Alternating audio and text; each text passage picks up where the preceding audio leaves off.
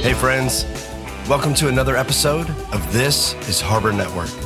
I'm Casey Smith, and today I'm excited to share with you a conversation that Ronnie Martin had with our good friends, Matt and Lauren Gray, church planters of Antioch First Baptist Church in Nashville, Tennessee.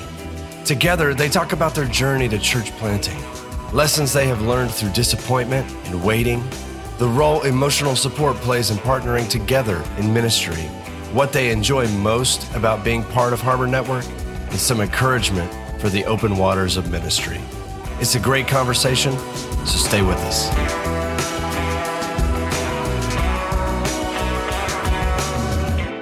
All right, Matt and Lauren Gray, I'll tell you what, I love that we get to record this so close to Christmas because it allows us to talk a little bit about Christmas. And since, I consider myself to be the greatest lover of Christmas that there has ever been, it was really fun offline to talk to you a little bit about your love for Christmas, which is high.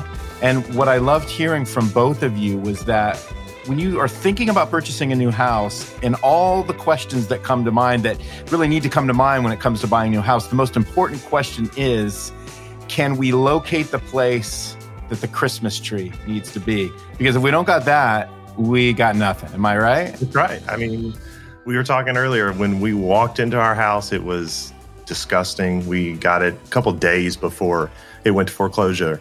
And we walked in, and I said to my wife, Lauren, that's where the tree's going to go, and it's going to be massive. And we've lived up to it every year.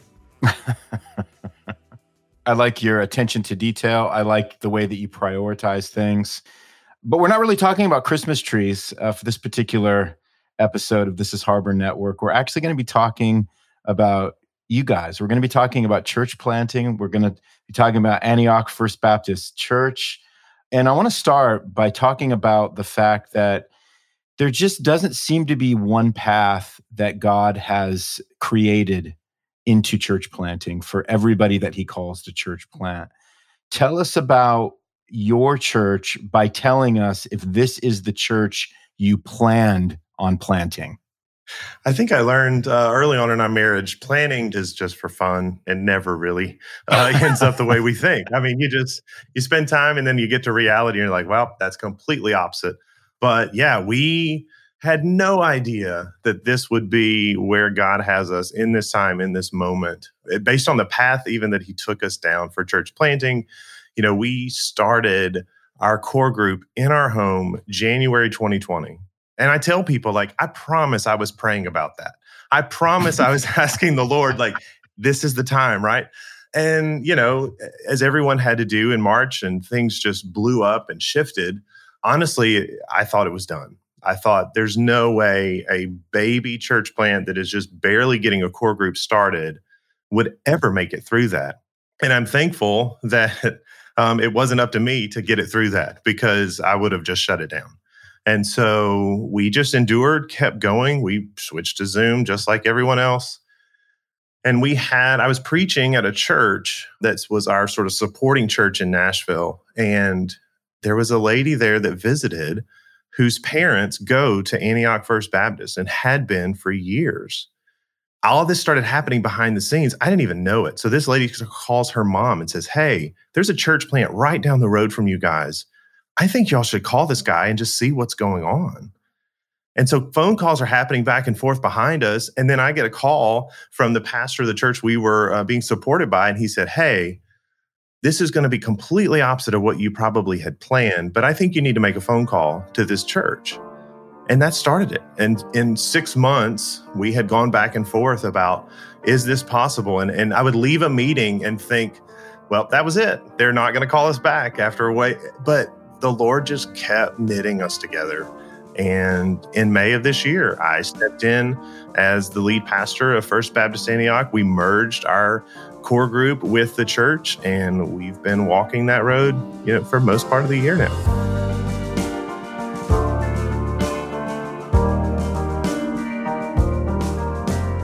Taking a step back, and as Matt mentioned, this is not what they planned.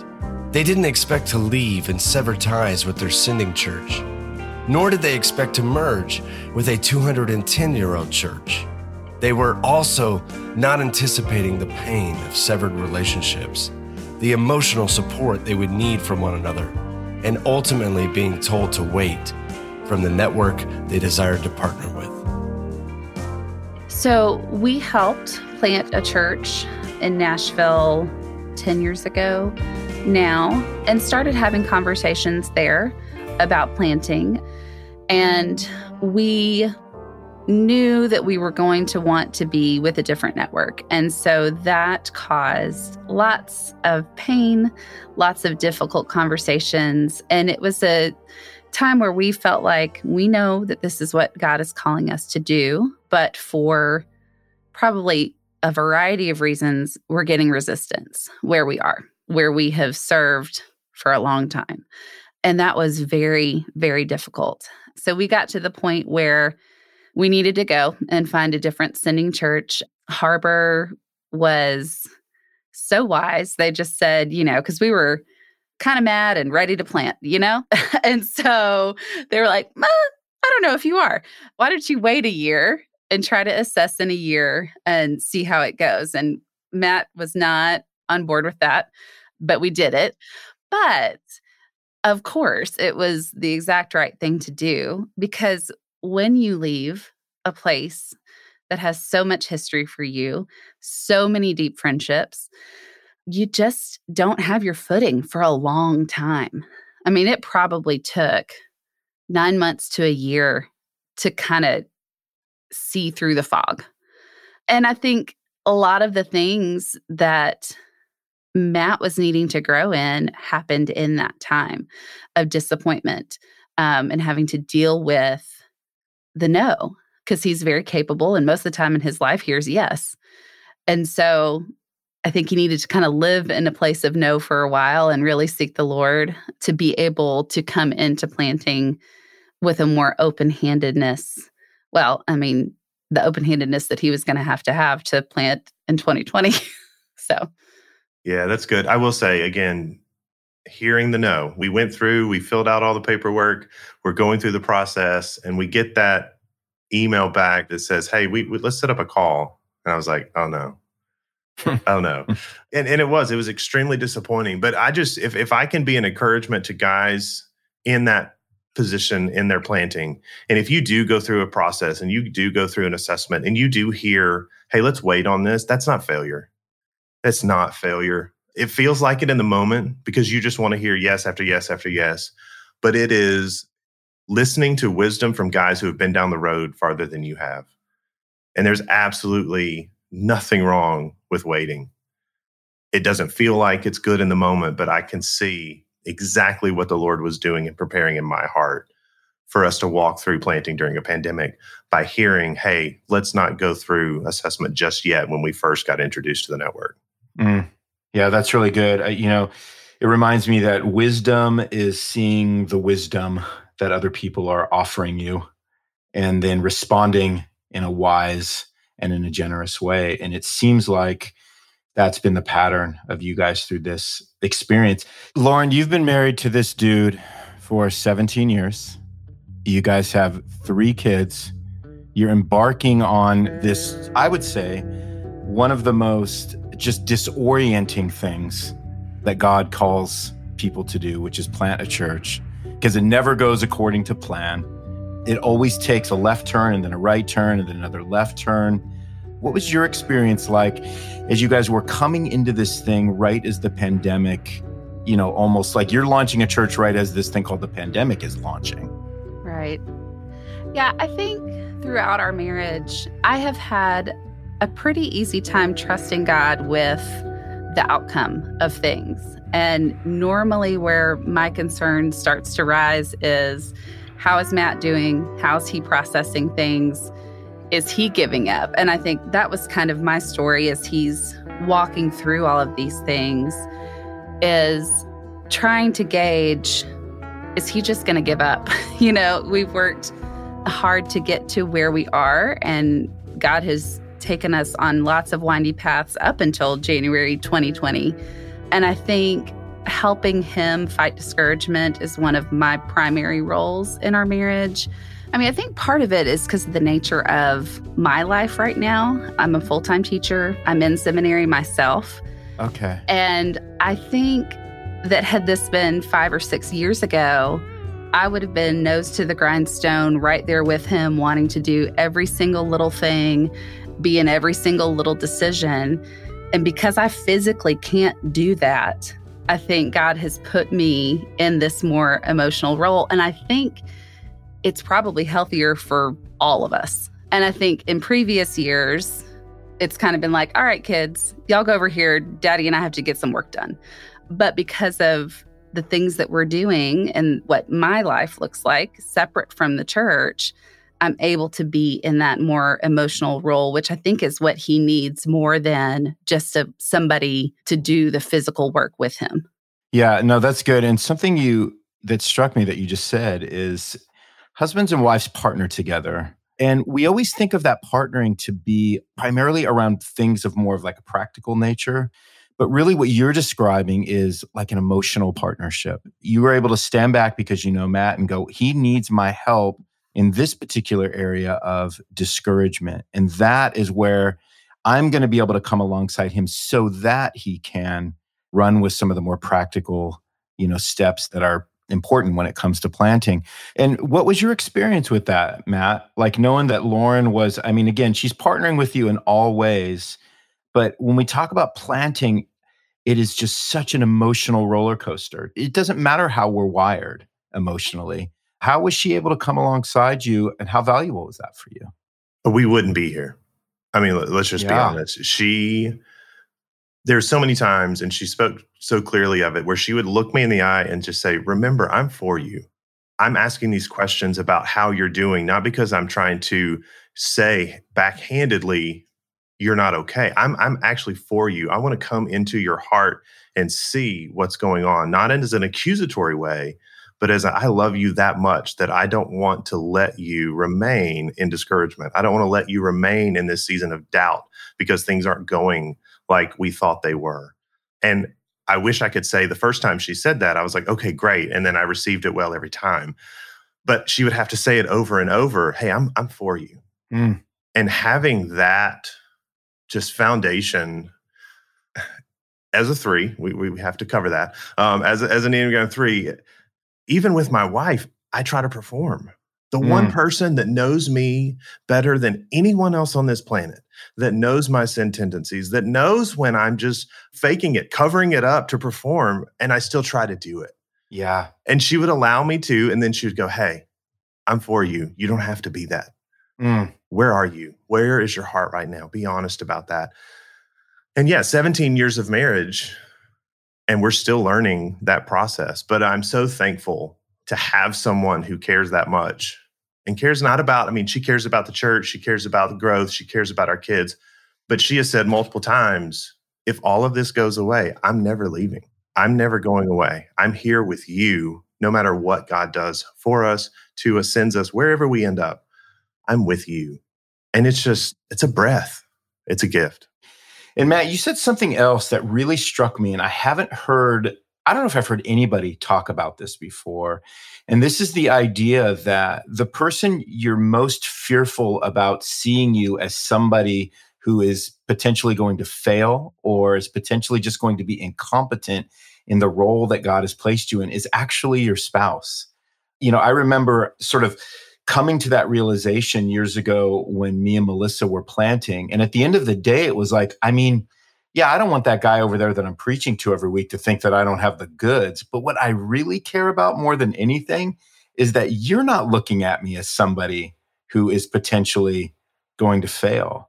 And I think that is so insightful because I think that adds a layer of pressure to us that we're almost too ashamed to talk about, right? No, absolutely. I remember in our assessment with Harbor, Ed Marcel was just coming on as a potential position that he took. And he was in our assessment and we were talking about this very thing. And he made this statement. He said, having that kind of emotional connection, having that kind of emotional vulnerability takes a whole new meaning to what we were talking about in the garden of being naked and unashamed. Like it's physical, but it's so much more than that. And I remember from that day, I was like, man, that's good.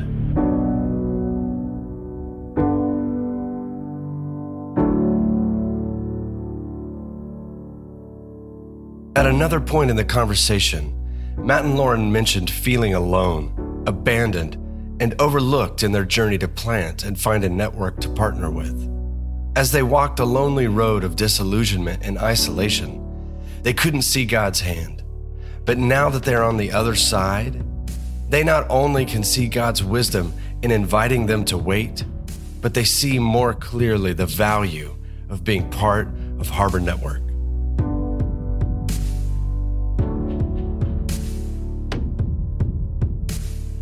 When we came into the network, again, we were leaving a really tough situation and we did feel abandoned. We did feel overlooked. But when we were brought in and started meeting people at the alignment weekends, at the beginning stages of that, we were immediately connected with pastors in and around our area and really, as we've said, across the country. And it did bring back this sense of, okay, yes, we've walked through hurt, but here are these feelings again of renewal, these feelings again of like, okay, we're coming back and people are loving us and supporting us and excited about the work that we know God has called us to do. And as we stepped in to the network, I will say, we never once felt, okay, we walked in at this level and then we'll figure out how to work our way up. We walked into the network and were met with people with open arms. And I mean that literally. I mean, welcoming us in and saying, I want to know you guys. I want to see what God has called you to do. And that sense of renewal kind of brought us back to, okay, yeah, we did walk through some hard exit, but the Lord is ready to renew us in this season through these relationships that we're building and set us on the track. And I think the conversation that is constant in any Harbor event, talking about wholeheartedness, that helped us feel less alone. I think when you're hurting, you think that you're the only one who's experiencing whatever you're experiencing.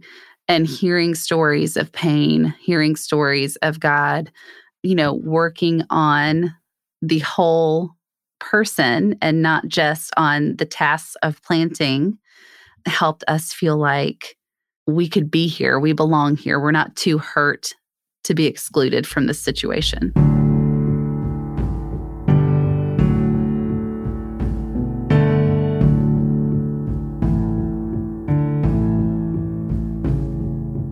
As I have reflected on Matt and Lauren's story, I keep coming back to the idea of patient endurance.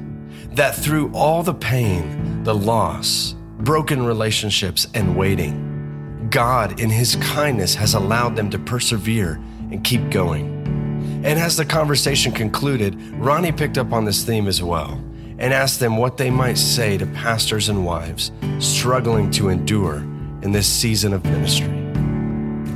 I think the thing that has helped me throughout our marriage, and particularly in this time, is just remembering the idea that God cares and loves me and Matt and our kids more than I can love them. So I have an idea of how I think things should go for everybody to have a wonderful life. But when those things don't happen and when things get hard, I seem to always go back to, okay, God loves them more than I can and knows better than I do. And I think remembering also that struggle is what breeds endurance. So you don't get to have endurance unless you've been through something. You don't get to run the marathon unless you've been training. And so the things that are difficult and that felt difficult, 5 or 6 years ago, when those pop up now, it doesn't seem quite as hard because it's like, oh, we've done this. And I know, we've worked that muscle of trusting in this particular area. And I know there's always going to be new things, but just going back to the love of God and His faithfulness to us. That's really good. And I really appreciate that wisdom too. What would you say, Matt, talking to our pastors who are struggling with endurance, who are feeling discouraged, who are hearing your words right now? They want to latch onto them. They're in a place where they feel a lot of despair. They can't see the future because it looks very foggy for them. How would you encourage our brothers? You've been called by God to do this. You can try, but you can't create what he's given you yourself, it's going to fail. But what he has instilled in you, the gifts he's giving you, are for the exact context, purpose, and place that he has you. And I think when I rely more on that and just being faithful in what he has called me to do, not try to come up with something new that's outside of the band. Like, he has called us to be faithful to preach the gospel. He has called us to be faithful to love and care for the people that he has brought to us. Of course, we're thinking about how people are going to come and new people coming in, but we start with being faithful to the ones he's called to us right now. And if we'll do that, he'll be faithful to grow his church and build his church. But he's called us to love and pastor.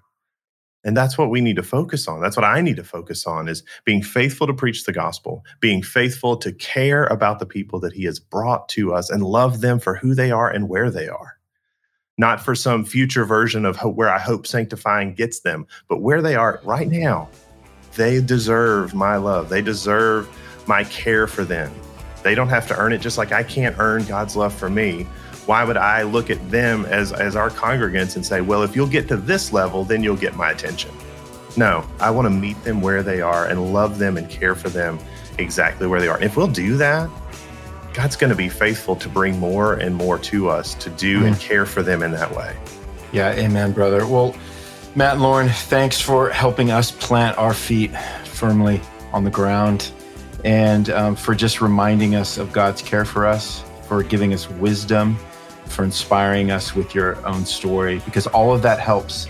All of it helps to remind us that we are not the ones ultimately building our church. Jesus is, and he is stewarding us through good times, through difficult times, through times of plenty, and through lean times, to build something that we get to be a part of. And hearing your story reminds us of that, and it encourages us in that. So I just want to thank you both for that. Yeah, thanks, Ronnie.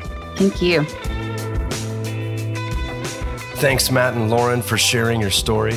It's a sobering and thoughtful reminder that God often asks us to wait, but it is in the waiting that we learn to endure. It is in these moments that we learn to never infer from our trials, sufferings, and hardships that God is not our all-satisfying friend. So as we leave and seek to walk in this reality, let us be reminded of this promise from Isaiah 46, verses 3 and 4 that says, "Listen to me, O house of Jacob, all the remnant of the house of Israel, who have been born by me from before your birth, carried from the womb. Even to your old age I am he, and to gray hairs I will carry you. I have made, and I will bear. I will carry, and will save." All right, thanks for listening. If you enjoyed today's episode, please consider subscribing to our show and giving us a rating and review in iTunes. If you have feedback, please email us at podcast@harbornetwork.com. We would love to hear from you. This is Harbor Network is a production of Owens Productions. It's produced by me and Mark Owens. It's hosted by Ronnie Martin and me. It's edited and mixed by Mark Owens. And our music is by Mark Wallach and Aiden Blackbird. Thanks for listening, and we'll see you soon.